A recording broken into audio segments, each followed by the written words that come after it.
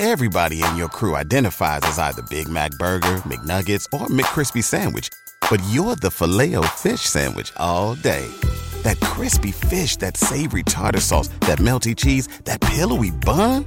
Yeah, you get it. Every time. And if you love the Filet-O-Fish, right now you can catch two of the classics you love for just $6. Limited time only. Price and participation may vary. Cannot be combined with any other offer. Single item at regular price. Ba-da-ba-ba-ba.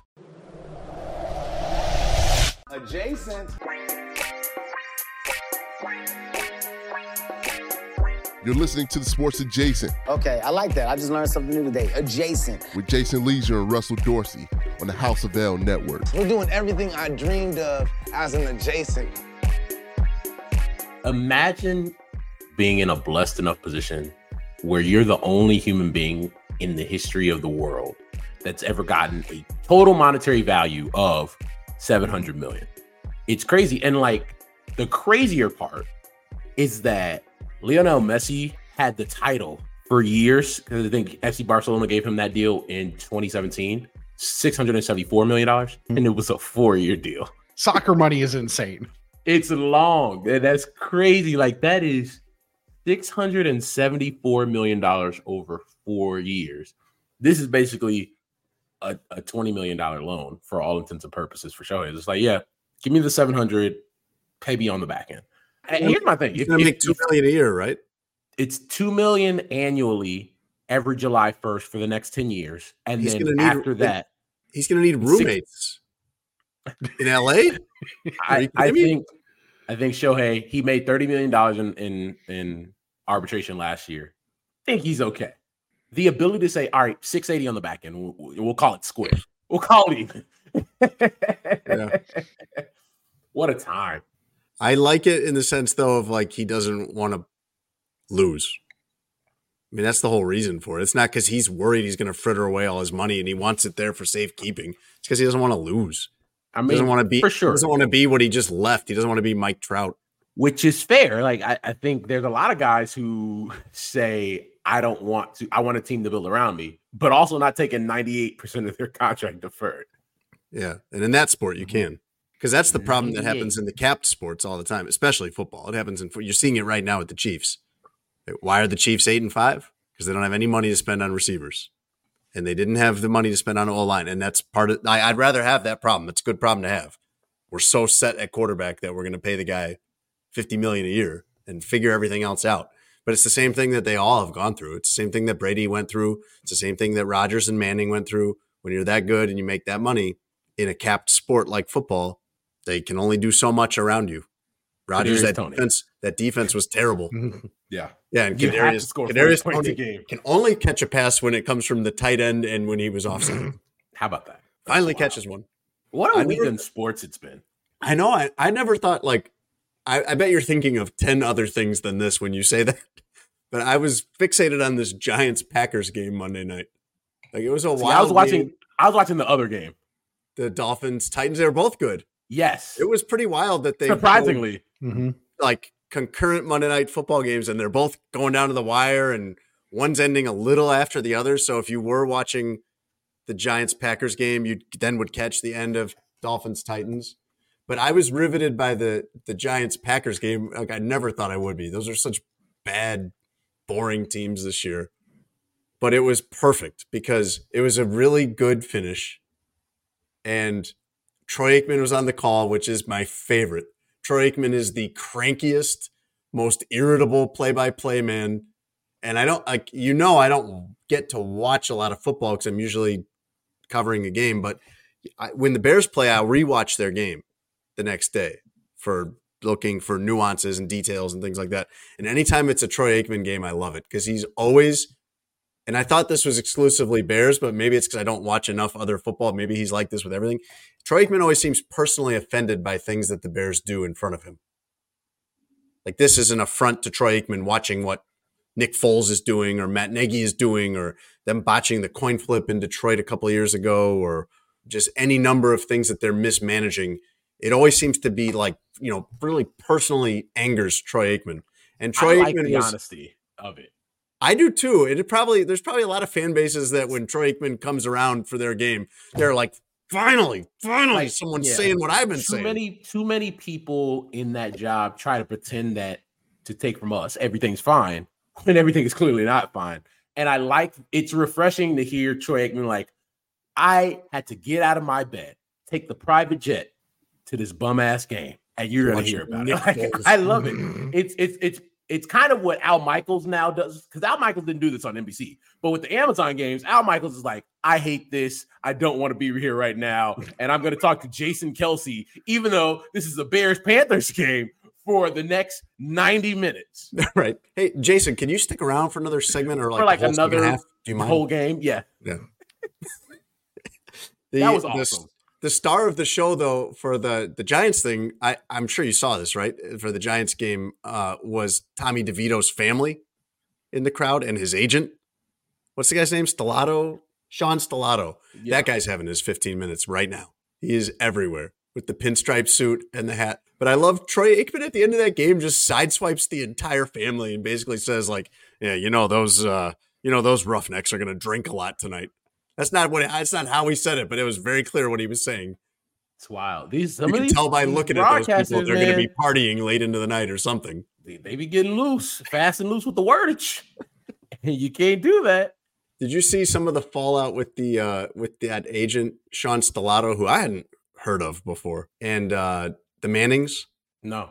So on the Manning cast, they said, I forget which Manning it was. I think it must have been Peyton Manning, said that they had done some research and the agent's nickname in college was Slimy. And the agent didn't like that. And the agent said that's not true. He was on the Boomer Esiason radio show in New York the next day, Tuesday morning. He said that's not true. But he responded by challenging Peyton Manning to a race in the 40-yard dash, which is just like the most, it's just so spot on. It's just so, you think you're better than me? Oh my gosh. How about we run a race? Settle this like we used to. He had the whole fit on. He had the fedora. He had the long black trench coat. Like, he wanted you to know he was Italian. It looked more like a costume. 100%. Yeah. 100%. But good for Tommy DeVito. He's enjoying his time, and it feels very Linsanity. In that it'll be short and we'll soon forget. Well, no, like it kind of took New York by storm. Jeremy Lin's credit, he made a career off of that moment. I don't want to discredit him. Like, he made like $75 million off of Linsanity.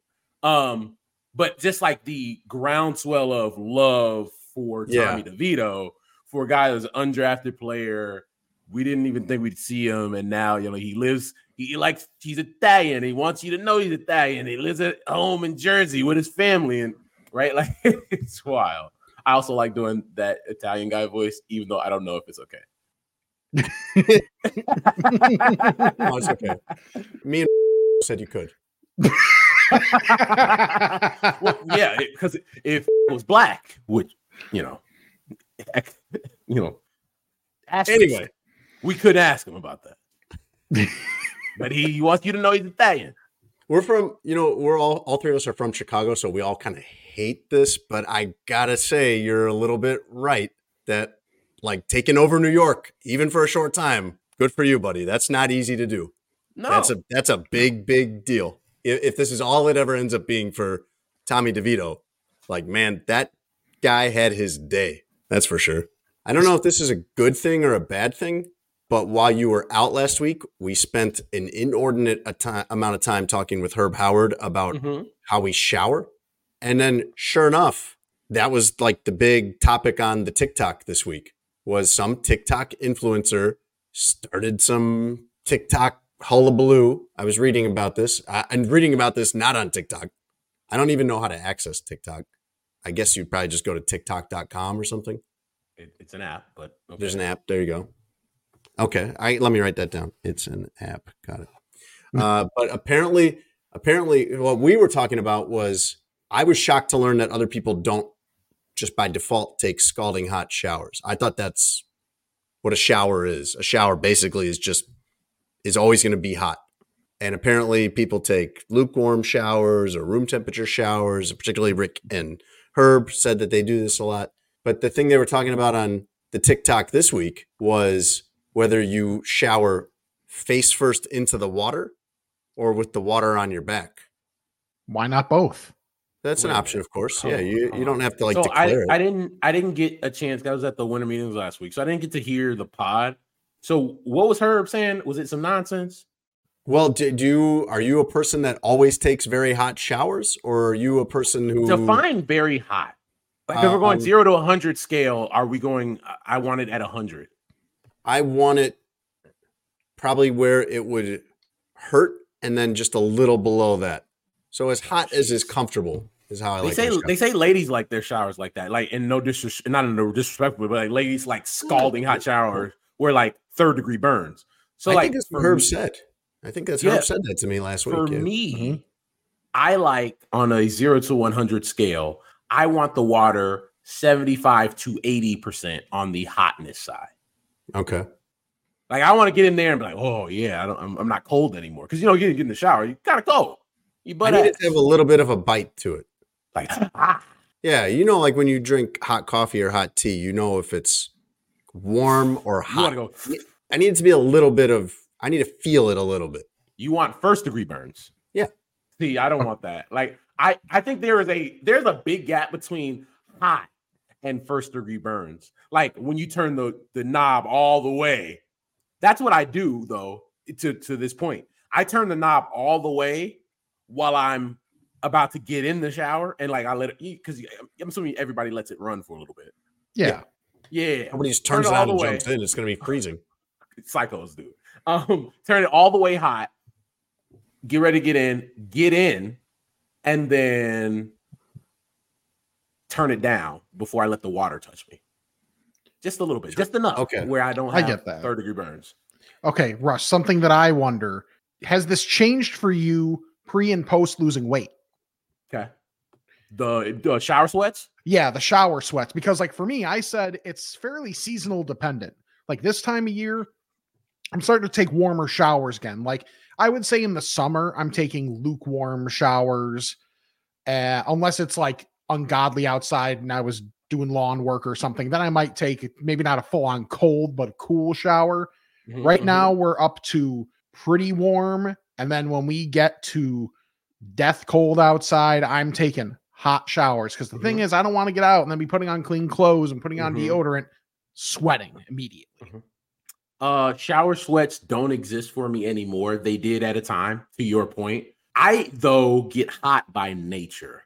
Like, I am just very warm that way. Like, it could be 65 degrees in my apartment, which is usually cold. Like, my mom always is mad at me because it's usually cold over here. But I'll get in bed. The apartment's like 67, 68 degrees, even in the wintertime. And I will wake up in the middle of the night like, yeah, that's a little sweat. Like, I just get hot that way. I keep it dangerously cold in my house if no one else is home. If my wife and the kids are home, I gotta, it's part of living with other people is you gotta compromise. You gotta find something that works for everybody. But when in the rare times where they're gone and I'm home, because it's usually the other way around with work, I will set the heat to click on if it dips below 50, pretty much. Because that's perfect sleeping weather. I don't want it to get down below 50. But if it just kind of sinks down to 50, I can sleep. I can sleep till noon doing that. I want to hate, but I'm with you so much. But I set the heat to be like 68, 69. 70 is the highest my temperature will ever go. Unless one, I'm sick like I was a couple of weeks ago, or two, I have somebody that's not just me here. Yeah, because it's always you have to compromise. It's always the visitors that want it warm. Like my mom, I'm like, it's cold in here. I'm like, all right, mom, I have blankets. Like, so I'll do that. Like, as opposed to turning the heat up, I'll just give her a blanket or some socks or something like that. That's what I do with my kids. That's my cheap dad move. Because I think if it was up to my wife, she would probably set the thermostat to 75 during the winter. Mm-hmm. Oh. And I'm probably would set it more closer to 60 during the day and say, hey, this would be fine. If you're cold, put a coat on. We got lots of blankets in this house. We got lots of sweaters, lots of jackets, lots of thick socks. But then everyone would just be wearing their winter coat all day in the house, I think. It should I think there's times here in our city, and depending on where people are, like I was in Miami over the weekend for my boy's wedding, and let me tell you, buddy, I could see why you spent almost a decade there. So it wasn't winter. Winter is usually kind of around this time of year. It's usually more likely in January. Winter is in Miami and it's for 4 days. So you missed that. It was 75 degrees every day I was there. And what a treat. What a delight. Like I was staying in Coral Gables, went for a run. It was great, man. Like I get it. I really do. There's a lot to get. There's a lot to get there. There's the no state income tax, but you do pay for it in a couple of ways. When you live in Miami, you pay for it in the summer, which I was fine with. I don't mind it being hot outside. But hot and humid. That seems like that'd be tough for me. It's like a sauna when you go out to walk the dog at 11 o'clock at night in the summer. It's still how it cools down so nicely here in the summers. It'll be really hot here. It'll be, low 90s. But then it still cools down nicely at night. It doesn't do that there in the summer. It's 95 during the day and 91 at night. Like it doesn't. That sounds terrible. Really, that's why the water is always warm. I could not do that. Like I've thought about that of like, what could I tolerate more? And I guess just because of living here, you deal with the cold, although you get all the varieties, but the hot and humid, mind you, when I went to New Orleans, it was a dumb time to go. There was a reason we went at that time, but it was like early July. Nah, there's no dumb time to go to New Orleans. In terms of temperature, yes, it was like 95 with 95% humidity the entire time. There were like the 10-minute bursts of torrential downpour, and you just duck into a shop or something and just wait it out. It was like, I loved New Orleans. I did not like to the point where we had to do laundry while we were there because we didn't bring enough shirts. To Campy's point, I get hot and sweat thinking about sweating. So I don't want any parts of humidity. Like I can do some heat. I can even do I don't like anything over 75 personally, but like summertime, give me 80, give me 85. We're good money as long as there's 0% humidity. And we live in a city in Chicago where it's not Miami, but it gets pretty humid here because of the lake and all that stuff in the summertime. So I don't like that at all. So I'm with Campy 100% on New Orleans. Like I've been in the summertime where at 2 a.m. the windows are fogged up because it's cool on the inside and humid on the outside. When I first moved from the north to the southeast was for college. So when I was 18, moved from Chicago down to New Orleans to start at Tulane, and they started playing. They start intramural football right away in August and September, and that was one of the things I had always heard was really fun about college. I want to do that. That sounds cool. And our first game down there was a Sunday afternoon game, and I was this will shock you, even knowing it was just intramurals, but I was a very mobile quarterback. I was like a Michael Vick type runner against that competition. Probably not against any other competition. The intramural competition. Yeah. So I ran all over everybody, whatever, and we won. And then I went back to my dorm room and just threw up all over the place. Oh, damn. My man was super dehydrated. That climate was rough.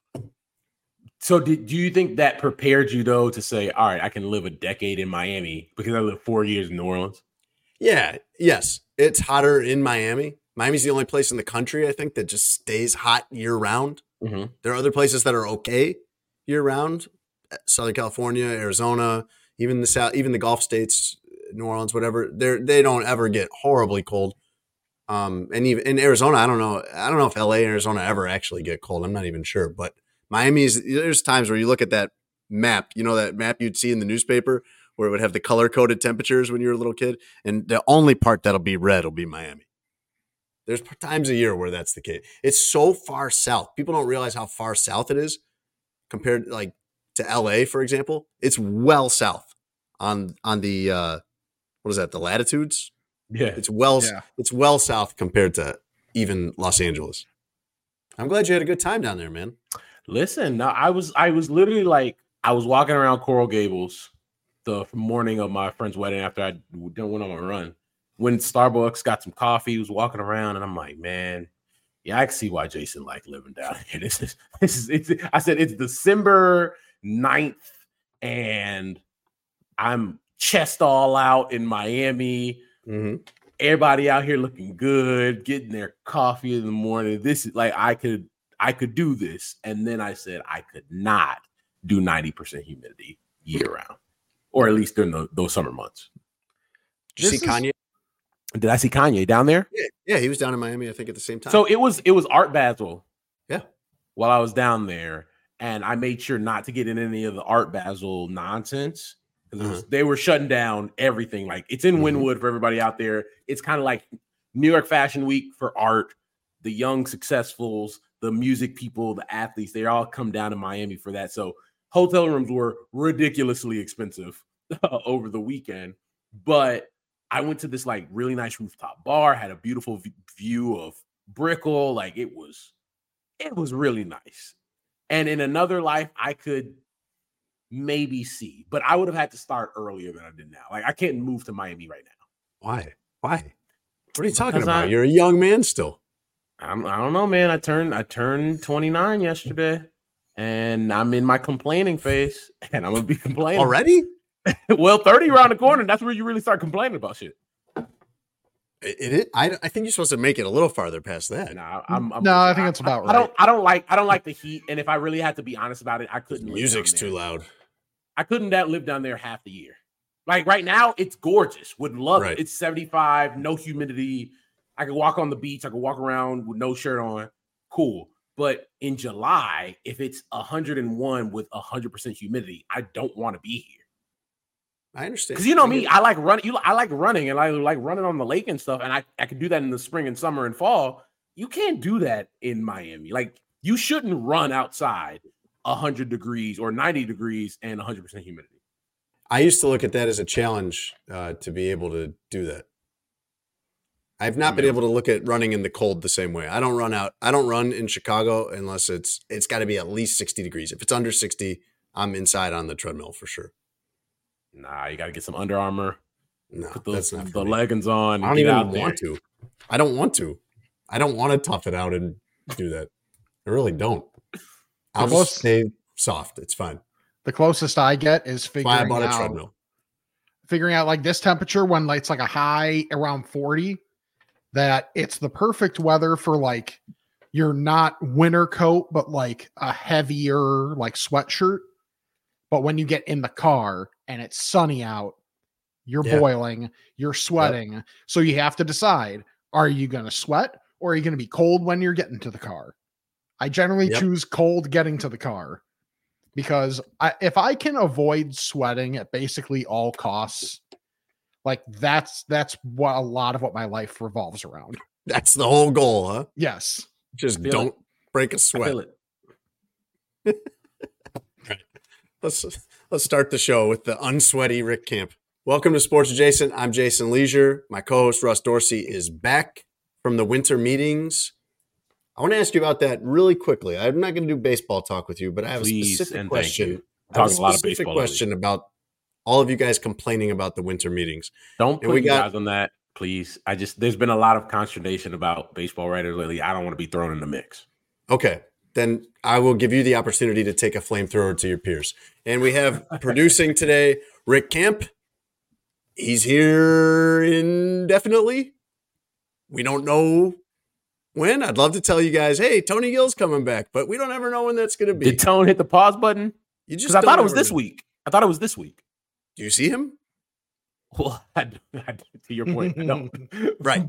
This is what I'm describing. You told me this week. He told me this week. This is how these communications usually go. He didn't tell me shit. Also how it goes. I saw him and his family yesterday, actually, and they're doing great. It's one of the cutest babies I've ever seen in my life. Beautiful baby. Tone seems happy. His wife seems happy. His in-laws are thrilled. Mm-hmm. Good things going on for Tony Gill, and I'm looking forward to everybody getting to hear about that whenever he returns, whenever Tony Gill washes ashore here in at Sports Adjacent. Right. Sports Adjacent is brought to you by Sheets and Giggles. You can go to our link, sheetsgiggles.com/SA, and get their great offer the entire month of December. Still time when you get this episode to do your Christmas shopping and have it get there in time. It is buy one, get one half off at sheetsgiggles.com/SA. So get something for someone else and get half off of whatever you're getting for yourself. Get the sheet set, get the hybrid flannels, get the throw blanket, the duvet, whatever you want over there. The pillow, the mattress, they got tons of good stuff. I cannot emphasize enough how important it is to take care of yourself when you're sleeping. You need a good setup for sleep. That affects your whole next day when you wake up. Go to sheetsgiggles.com/SA. Buy one, get one half off. Great deal. Sports Jason is also brought to you by BetMGM. You can go to betmgm.com or download the BetMGM app and get this offer with our promo code adjacent1000. Your first bet with BetMGM gets paid back in free future betting credits up to $1,500 if you don't win. You can bet on college football bowl games. NFL has still got 4 weeks left at the time that you hear this. Tons of big games left. You make it a little more interesting for yourself. Put $20 on it. Put whatever you want on it. Go do it at BetMGM. Use our promo code adjacent1000 and get your first bet paid back in free future betting credits up to $1,500 if you don't win. BetMGM, the king of sportsbooks. Say goodbye to your credit card rewards. Greedy corporate mega stores, led by Walmart and Target, are pushing for a law in Congress to take away your hard-earned cash back and travel points to line their pockets. The Durbin-Marshall credit card bill would enact harmful credit card routing mandates that would end credit card rewards as we know it. If you love your credit card rewards, tell your lawmakers, hands off my rewards. Tell them to oppose the Durbin-Marshall credit card bill. Everybody in your crew identifies as either Big Mac Burger, McNuggets, or McCrispy Sandwich. But you're the Filet-O-Fish Sandwich all day. That crispy fish, that savory tartar sauce, that melty cheese, that pillowy bun. Yeah, you get it. Every time. And if you love the Filet-O-Fish, right now you can catch two of the classics you love for just $6. Limited time only. Price and participation may vary. Cannot be combined with any other offer. Single item at regular price. Ba-da-ba-ba-ba. Russ, tell me if I have this right. You guys are all down in Nashville for the winter meetings. Yes. Can I tell you about the setup real quick? I would. Yes, please. So was it good? Wasn't Grand Ole Opry or something, or where you guys at? So it wasn't downtown Nashville, which or Opryland Hotel, right? I love downtown. I love Nashville as a city. Like I think it's an awesome place to be. I have a lot of friends down there. It's always a good time when I'm in Nashville. But it wasn't in downtown Nashville, right? It wasn't at the convention center down there or the Omni or anything like that where I usually stay. It was at the Gaylord Opryland, which is like 30 minutes away from downtown Nashville. Yeah, it's in the suburbs. There's like an outlet mall out there and stuff. Monstrosity of a venue, right? Like the day I get there, I walk in Sunday of the winter meetings. It's chaotic. People running around with bags and stuff. And I'm saying what's up to people. Check in, and the bellman comes. And the bellman's probably in the 60, 65, has a limp, coming over with a cart. Hey, you need help with your bags? And I'm looking at him. And I think of myself and I'm like, what do I look like as this big, hulking, muscular figure giving you like, yeah, buddy, take my bags, and having you limp around this big place? I didn't know it was that big at the time as of a venue. And he says, well, show me where I said, nah, I'm good. He's like, well, show me where you're staying. And I show him where my room was. He's like, oh no, you're gonna need some help. He takes my bag. Dog, we walked for 12 minutes to get to my room. It is, what I found out, the 7th largest hotel in the United States. It's like Vegas where everything's in there and you don't walk outside. Like it has 12 restaurants. Yes, it has 12 restaurants. It's bigger than any of the Vegas 5 hotels. Bars, anything like that. Like it's like Mall of America if you put hotel rooms in there. That's a great way to describe it. Can't be. So you've never seen this place. I've been there a couple times. It is like an ecosystem, all indoors. So there's different branches of the hotel. Like he said, there's tons of restaurants. There's outdoor-like space indoors. Mm-hmm. It is just enormous. And when he said that he had to walk 12 minutes, which that's 0.6 of a mile probably. That didn't surprise me at all. That did not surprise me at all. 20,000 steps every day. I'm surprised they don't have a monorail to take you to places like that. That's an awkward situation though with the elderly bellman, and I have this come up sometimes, where you have a bellman or a Lyft driver, for example, and are they going to take your bag and load it in the back? And I almost always tell those guys, especially at the airport where it's busy, we're just trying to get out of there. I almost always wave them off and like, I'll just put it in, just open the trunk, let's get out of here. But when it's an older person and they're insistent upon it, how do you tell them no? I think I always kind of hope they'll realize I didn't have cash for a tip or anything. So I'm like, dog, you didn't tip the guy after he walked. I didn't have cash. No, I'm not. And that's one of the reasons I said no. No, I'm not mad at you for that because that happens. I don't know if I have $5 cash in my wallet right now, but I'm just thinking about the guy. Like, oh, he insisted on dragging your bag 0.6 of a mile, and then you didn't have cash to tip him. It's not your fault. It's just kind of a bad break. We don't live in the era of cash. I know, man. Like to your point, I got cash for the first time, and I can't tell you how long. But off the strength of my aunt, God bless her, she's the best. Every year since I was a kid, she'd give me an envelope of a gift, and she'd give me $10 when I turned 10. She'd give me $8 when I turned 8. And she did the same thing for me when I turned 29, and she's the best. So that's literally the only reason I have cash, and I could probably count on. Because you just got $29. Yes, you know what I mean. And so I could probably count on both hands how many times I've had actual physical cash this year. Do you know what I use cash for? The only thing I can even think of, haircuts. That I use. My wife cuts my hair. The only thing I can even think of that I use cash for is to pay my children allowance. That's it. Kids like cash. That's the only time I need cash. I have in my phone has this case with a flap on it. I have a $20 bill folded up in there as an emergency 20.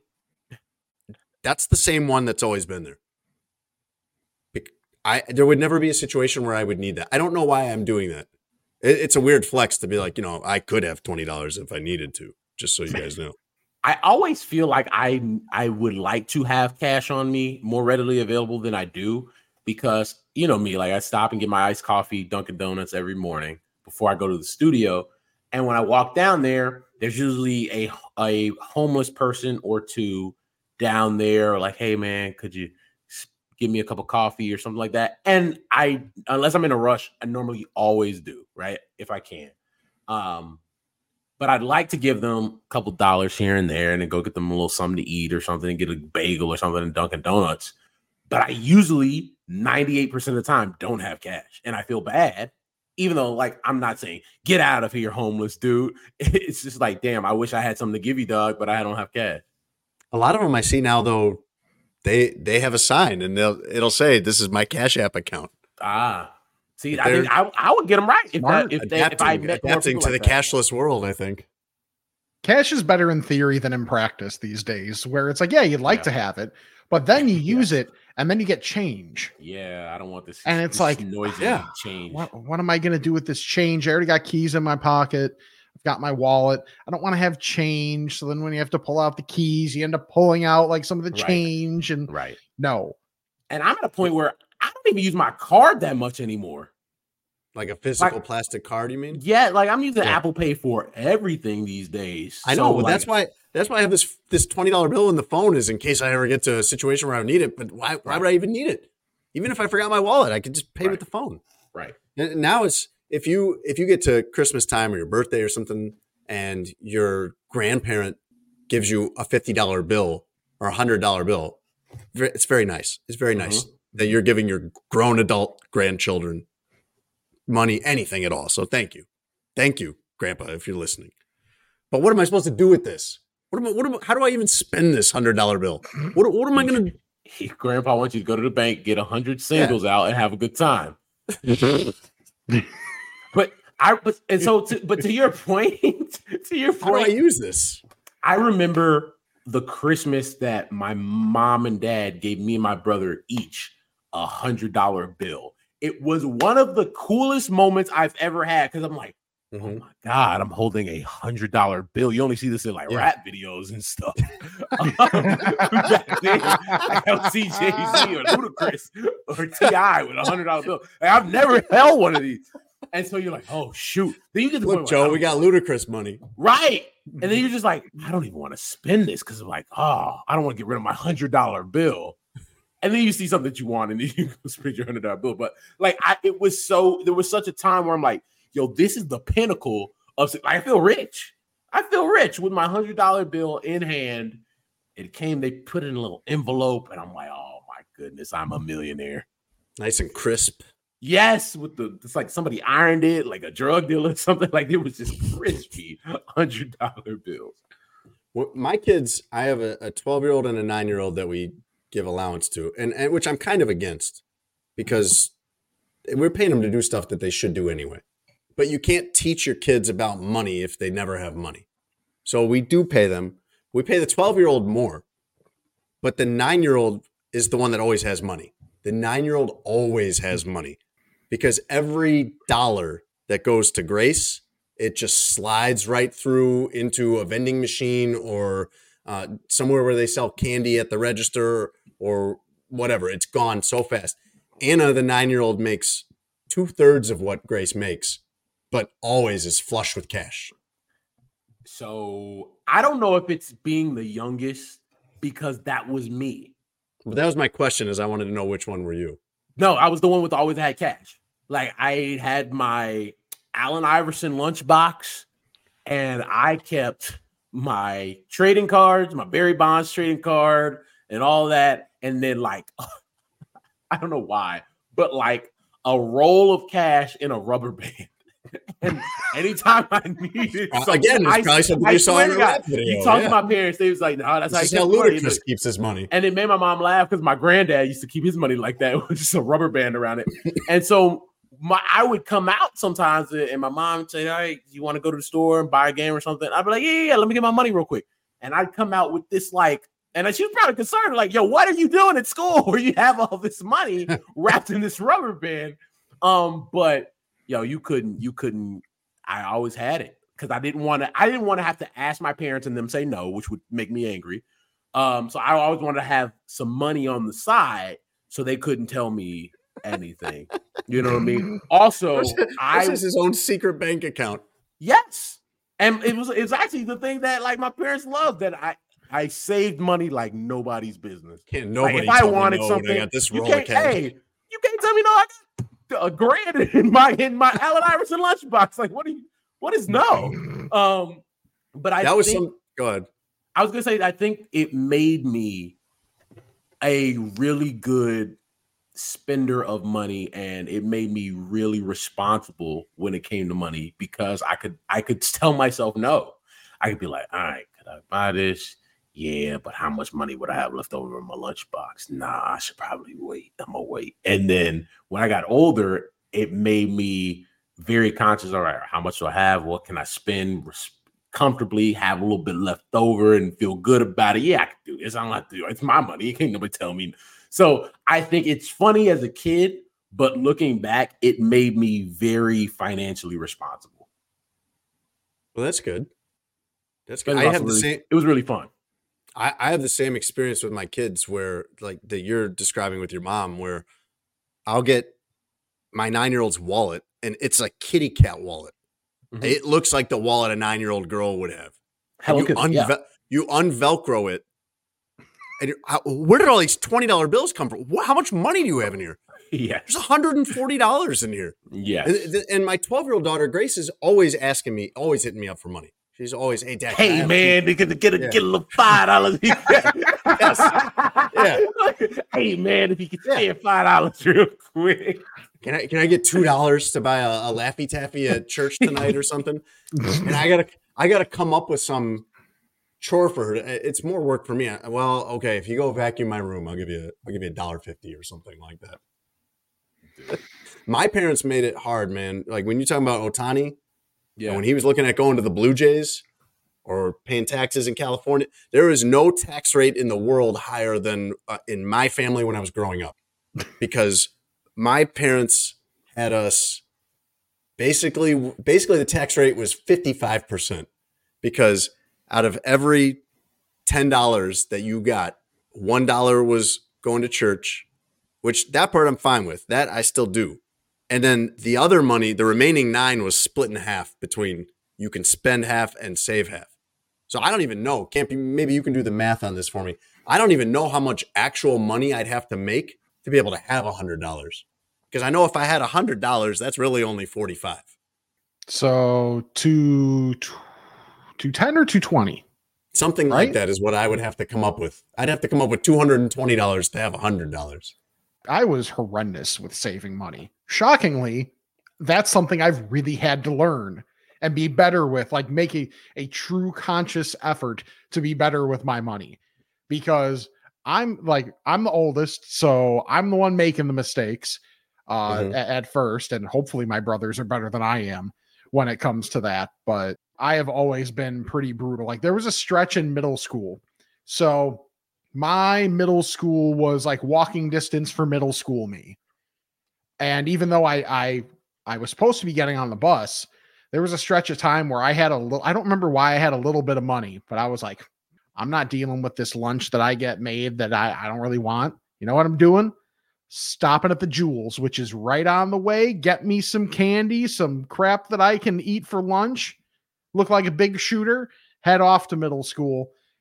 And then my mom would be like, why do you have no money and why haven't you been on the damn bus?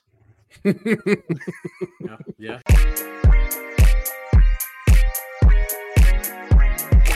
You were asking me about the winter meetings before we get on, on our money tangent. Yeah. I will answer those questions. I'm assuming you were asking why were people all angry? Well, it seemed like, and correct me if I'm misunderstanding this, let me just put it out there how I have understood what's happened with the baseball reporters at large.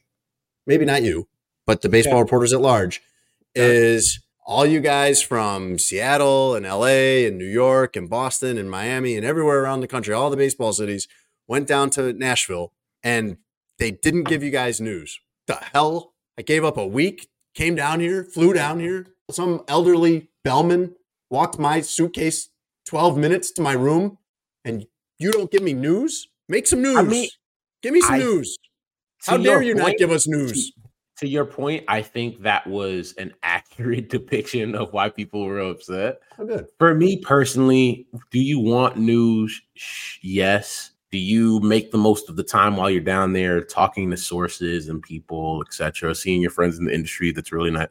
Yes, but you do want news because you're down there for a reason. You want things to talk about. You want to be able to go on these shows and, write and be able to have stuff for people other than, well, we still waiting. That's no fun. The last day of the winter meetings, the day actually everybody left, Wednesday night, Juan Soto got traded to the Yankees, right? That's a monster move, but it's the last night at like 10 o'clock.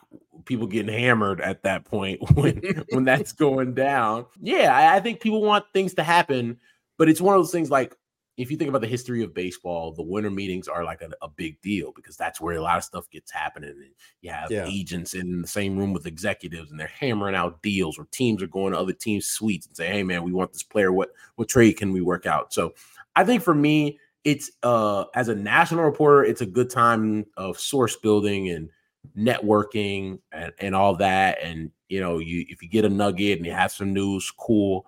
Like for me, it's one of those things where you start tracking information. So like information that I started getting last week, I was able to turn that into breaking news this week. Right. All those little things are important.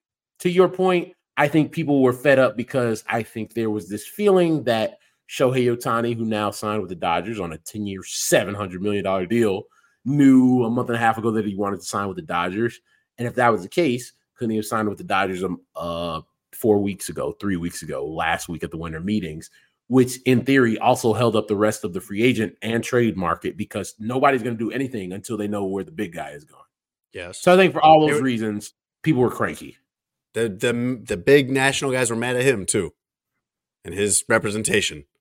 I think leaking there was stuff. What are you doing not leaking us stuff? That's what it really means. I think for the first time, why is he being so secretive? Really means leak me some stuff. A guy chose to say, I want things in-house, right? Where he was the one that broke his signing on Instagram with a low resolution Dodgers logo.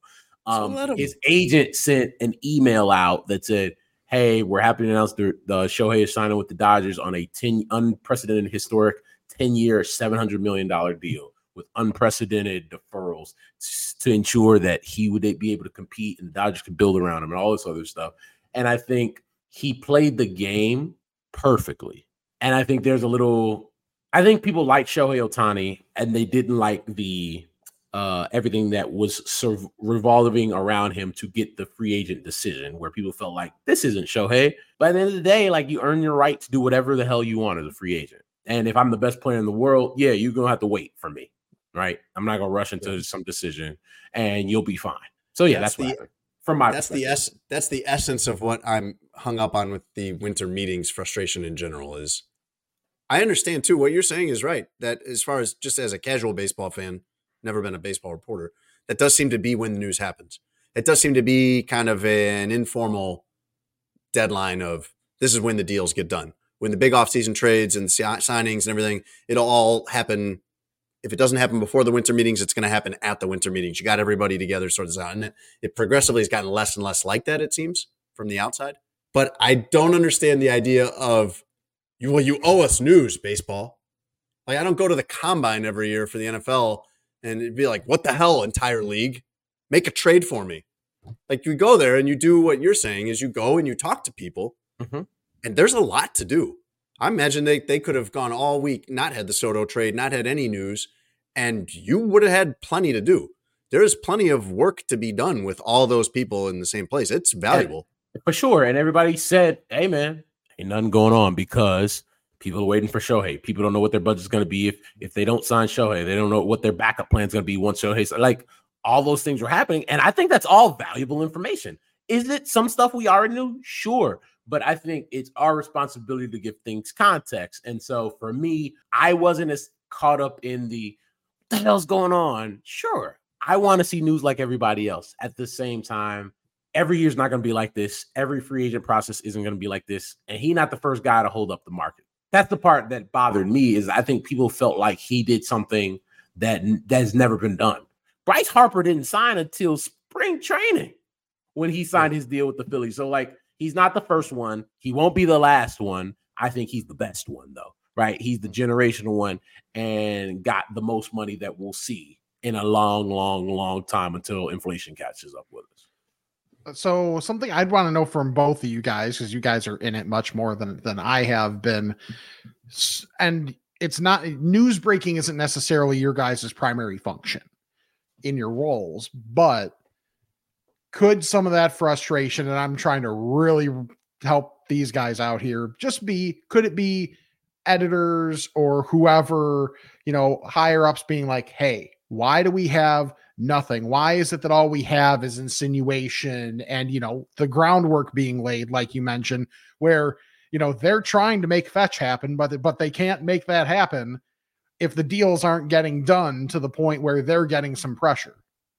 I think for me, breaking news is more of a thing that I do now than when I was like on the beat. And so, like, I think the winter meetings are important for beats because it's the last time you'll get to talk to your GM or president of baseball operations until spring training, right? The rest of the offseason, this is the last time you get face-to-face interaction with that person. So I think it's important for that reason. But to your point on, is this something that people above the writers and reporters want? Maybe, right? Like, he can't drive engagement if he ain't got nothing to engage. And so I don't necessarily think that's 100% the case, but I think people would love to have a Shohei story up, because anything I've learned over the last 6 years is that Shohei does numbers, right? For people that I've talked to, people that worked on that Angels beat, it was like, hey man, anything you write about Shohei does crazy numbers. So find ways to do that. So yeah, I think there's a little bit of that, not a ton, but I think at the end of the day, it's just people wanted movement than active offseason, because there's this long slog of nothing going on, and everybody knew he was the big domino that gets the rest of the market moving. And now, since he in the 3 days since he signed, you're already starting to see a lot of activity in the free agent market. I don't know any of these guys at all. Mm-hmm. I don't You and Maddie Lee are the baseball writers I know, I think.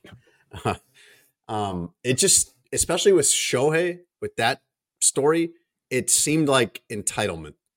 It seemed like this frustration of, we are entitled to know what's going on and for you to be leaking us things through back channels and we're not getting anything and we're going to lash out about it. I think the entitlement portion, it could definitely come off like that. Like you had people talking about at the winter meetings, like, oh, screw this guy, XYZ, and then it's like, all right, dog, like relax. Right, relax. And there was a lot of entitlement that came with that. And I didn't like the tone of a lot of the stuff because I'm like, hey, man, y'all didn't do this to Bryce when he didn't sign somewhere, right? Like, why is it Shohei? Like, why are we doing this? And I'm not trying to say people are racist or anything like that, but I'm saying the tone of what you're saying, it could come off that way. And so, well, like you mentioned, this has been a trend, I think. This has trended in this direction where the big free agents wait longer and longer and longer. And so I think now it has built, I would think that it has built up to a tipping point for them where this has been getting worse and worse every year from their perspective, from the National Baseball Writers' perspective. And now it's with the biggest guy. I mean, not just the biggest guy in the league, but the biggest guy in the world. Everybody wants to know where this guy is going to end up. When you said that he gets big numbers, you're talking about reporters. If you're on the Angels beat, who cares about the Angels? But when you're writing stuff about Ohtani, it's getting read globally. Yeah, that's part of why he's a $700 million player, isn't it? For sure, 1,000. Because you could stream these games. I mean, you're going to more than make your money back. Aren't you? You are going to make money hand over fist, I would imagine. And I've talked to some people since the deal went down that estimate the Dodgers could make their money back in the first 6 years of this deal. And I think when you talk about, he made the Angels estimate $20 million in annual revenue just off marketing. That'll probably double with the Dodgers, bigger brand, team with a higher valuation, etc. That number could be close to $50 million if that's the case. You put that over a 10-year span, you're doing pretty well. Tickets are going to sell out. Those jerseys are going to sell out. He is must-see TV, all the brand new advertisement that you're going to get because he's on your roster. I think it's the selling point for him. Like, his agent really didn't have to do much other than like, hey man, best player in the world, best representative for your brand and franchise in the world as well. Mm-hmm. And it's like, well, all right, here goes $700 million. He'll even defer $680. Almost all of it. Yes. Are you happy where he ended up as a baseball fan? As a guy who just enjoys the sport at large, maybe you don't follow one team, you follow the entire sport. Mm-hmm. Are you happy as a viewer and as someone who just loves this league and this game with him on the Dodgers? I'm intrigued, right? By somebody who just loves the game of baseball, who it happens to be my profession, but like somebody who enjoys, like my job is stories now, right? I'm intrigued by what if you quit this job and became an investment banker tomorrow, you would still watch baseball all the time. You would watch the baseball playoffs. You would follow 100%. The league, not just the Chicago teams or the team you grew up with or whatever. You are so into it. Do you like it? As a fan, do you like him with the Dodgers? I don't think I can answer that question in that way just because I do what I do, but I'll answer it this way. I'm extremely fascinated by the entire thing. I think people are pissed the fuck off that he not only – I think it's less about him going to the Dodgers and more about him deferring 98% of the salary. People are pissed about that, and it's wild, and people want to, oh, this is not fair and competitive balance. Dude, any owner in all of baseball could sell their franchise for at least $1.5 billion right now, so we got to stop doing that. Also, he gave the same opportunity to all 30 clubs. Hey, here's what it is. And a team could decide if they want him or not. Also, I'm tired of this thing of, you know what? I'm glad my team didn't sign Shohei Ohtani. You're full of shit. Right. You're full of shit. Like, I'm not trying to hear that. Like, there's a lot of that out there. That's okay. That's okay. They say that about everybody. It's not. Come on. It doesn't have to be rational. It's stupid. It's stupid. It doesn't have to make stupid. Sense. Because 2 days ago, you wanted Shohei Ohtani on the team, and now you don't. No, fuck that. That's stupid. It's dumb. I don't like dumb. I mean, Miami's already doing that about Dame. They started doing that the second Dame went. Like I think it was somewhere on Levitar last week about like, yeah, but look at what Jaime Jaquez is doing. And I'm just like, okay, friends. Yeah, but sports has some dumbness to it, Russ. It's different for us because we cover it. No, it's I don't like dumb as a fan of sports. I hate sports dumb. Emotions are dumb sometimes. Let them be mad for a little bit. They'll move on. They're not going to just crap on Ohtani forever. Let all those fan bases just be mad for a week and then get over it. That's part of it, ridiculous, man. That what Camp just said about the Heat is exactly right. It's exactly what people do. And it's okay. Intrigued. It's fine. This is supposed to be dumb. This team they have now 3 MVPs on the same roster in their primes. I'm intrigued from the standpoint of this is more money than we've ever seen given to an athlete before. I'm intrigued from the standpoint of, I think it's realistic. Nobody knows what his health is going to be long term. I'm intrigued by that. I want to see him be the unicorn and be the guy we've seen for the first 6 years of his career. The reality is the guy's not even going to be able to pitch until next season, right? Not this upcoming season, next season, 2025. I'm intrigued by that. I'm intrigued by the marketing outside of baseball. I'm intrigued by the fact that this is going to cause a rift in the next CBA already. You're going to have teams that are like, hell no, we'll never let this happen again. I'm intrigued from the standpoint of, would we ever see somebody get 90% of their salary deferred, right? Or are they going to shut that thing down? Because it's something that's come up in past CBAs, and the two sides couldn't agree on that. They're definitely going to shut that down because most of the teams can't do it, I don't think. You'll have a voting majority that doesn't want to do that. I think one of the other things I'm intrigued by is, does it even work? I think there's a lot of people that believe that it will. And if they win one World Series in 10 years, you're like, bet, done. We made our money back. We made money on top of that, and we won a World Series. Honestly, you can make you could just say, hey, the Dodgers are going to be paying him with his own money by the time they get around to paying him the rest of the deal, right? Because of, what they'll be able to do with that money, meantime, between time value of money, etc. So yeah, it's extremely fascinating. They also they cleared the deck 2 years ago, right? I know a lot of people say, oh, they have more revenue streams and money than everybody else. All that's true. They also haven't spent on anything outside of Freddie Freeman in the last couple of years, knowing that Shohei would be a free agent so that they could do this. I'm most intrigued to see how he's going to play the whole season when the only thing he can afford to eat is Lunchables, because $2 million. Why are you acting like he a broke boy? Bro, I would be making $2 million doing this job out in LA. Are you doing the Jason Leisure thing? I'm telling you, man. No, I'm just joking around. But I've seen every house out there is $1 million house. The guy lives in Newport Beach and he's fine. Houses you wouldn't live in are $1 million homes there. The guy is the poster child for New Balance right now. He's going to have every advertisement in the world. He already live in LA. He made $30 million just from the Angels last year. He is. Oh, that's the reason you could tell people, you know what? No. Don't worry about this. The whole 700. Give me 20 over the next 10, and you're gonna give me 680 after that, right?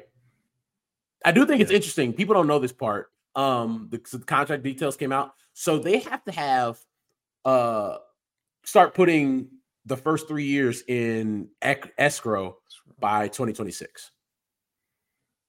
Is that every contract, or is that just his? NFL contracts work like that as well. Similarly, that we have to have 80% of the money in escrow from the time the player signs. Yeah, it's anything with deferred money.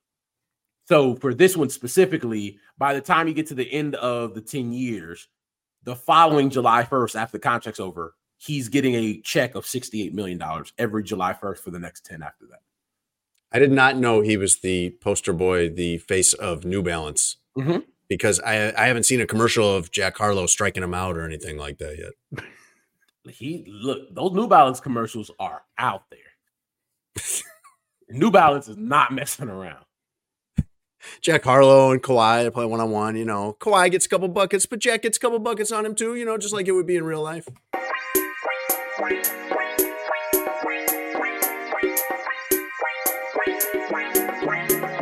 Russ, let's do the news.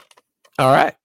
Do you remember when Tom Brady won the Super Bowl with the Bucs and they had a boat parade And there's this famous video of him throwing the Super Bowl trophy, the Lombardi trophy, from his boat to Gronk's boat. Yes.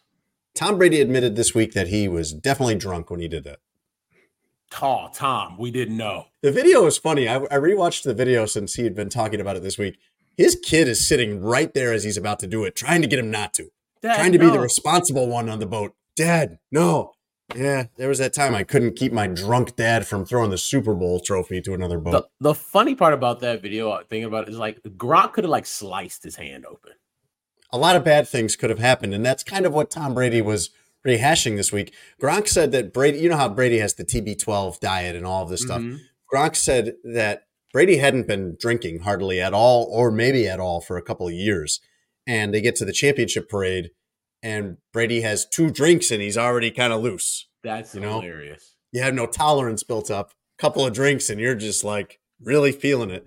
And Tom Brady says, quote, "I was definitely inebriated because had I not been, I don't think I would have taken the chance, realizing that thing would have fallen 90 feet to the bottom of the bay." Thanks, Tom. In hindsight, watching the video, sober and clear-eyed, Tom Brady could see that was a terrible idea. I'm surprised it wasn't, them dragging me around the streets of Tampa because I couldn't stand up on my own. That's when I knew I was drunk. Russ, an 18-year-old kid in, I believe this is pronounced Visalia, California. It's outside Fresno. Okay. An 18-year-old kid passed the bar exam this week and was sworn in as an attorney. Believed to be the youngest attorney in California history. His name is Peter Park. Here's how he did it. He started high school at age 13. Okay. This is what you got to do to be great. I don't know if you want to. Doesn't sound maybe fun, but he starts high school at age 13 and simultaneously at 13 enters this kind of pre-law program through Northwest California University School of Law. After he completes some college-level proficiency exams to show that at 13 he'd be ready to graduate college anyway, just intellectually. So while he does that, he graduates high school in 2 years, starting at 13, and then focuses on law school and has all of this done by 18. Has basically, by taking proficiency exams and then taking the bar exam, at 18 years old is done with everything, ready to practice law in the state of California. It's wild. Now, I don't know how he's going to get clients, because as much as I love this story, I want a lawyer that's got a little salt and pepper in the beard, I don't think I want to be the guy that Peter Park practices on when he's coming up. Yeah, can you defend the DUI if you can't legally drink? Oh man, good for him though. Yeah. I mean, he's got quite a future ahead of him. And finally, Russ and Rick Camp. I love a good story of a failed animal smuggling. Have you ever heard the term prairie dogging it? If someone says I had to prairie dog it or I'm prairie dogging it, do you know what that means? I do not. Campy, do you know that phrase or no? I know I've heard it, but it's been a while. Okay, well, hopefully some of the listeners do, because a guy was actually literally prairie dogging it at the Bangkok, Thailand airport. He had 2 otters and a prairie dog in his underwear to try to smuggle through security and take to Taiwan. Otters are not the nicest animals. That is wild. Everybody thinks they're so cute, but you read anything on otters, they are not great. Well, I saw the picture of the prairie dog too, and I got to show you this, Russ, and you tell me if you're comfortable with this thing hanging out in your underwear, because this thing looks like it could do some damage too. You want that rustling around in your drawers? I do not, personally. No. I do not. Claws and teeth. It's got this hungry look in its eyes. I don't think so. That's the actual prairie dog that was confiscated by the Thai authorities. According to the New York Post, security noticed, quote, an unusually large bulge wobbling about below the waist, end quote, and directed the man to go through an x-ray machine. So he had these animals weren't just free in his underpants, but the Thai authorities filmed him taking these things out. So I was able to see this. Each of these 3 animals is in sort of a sock and then taped inside his underwear. I wouldn't trust that one of these otters or prairie dogs couldn't rip through a sock.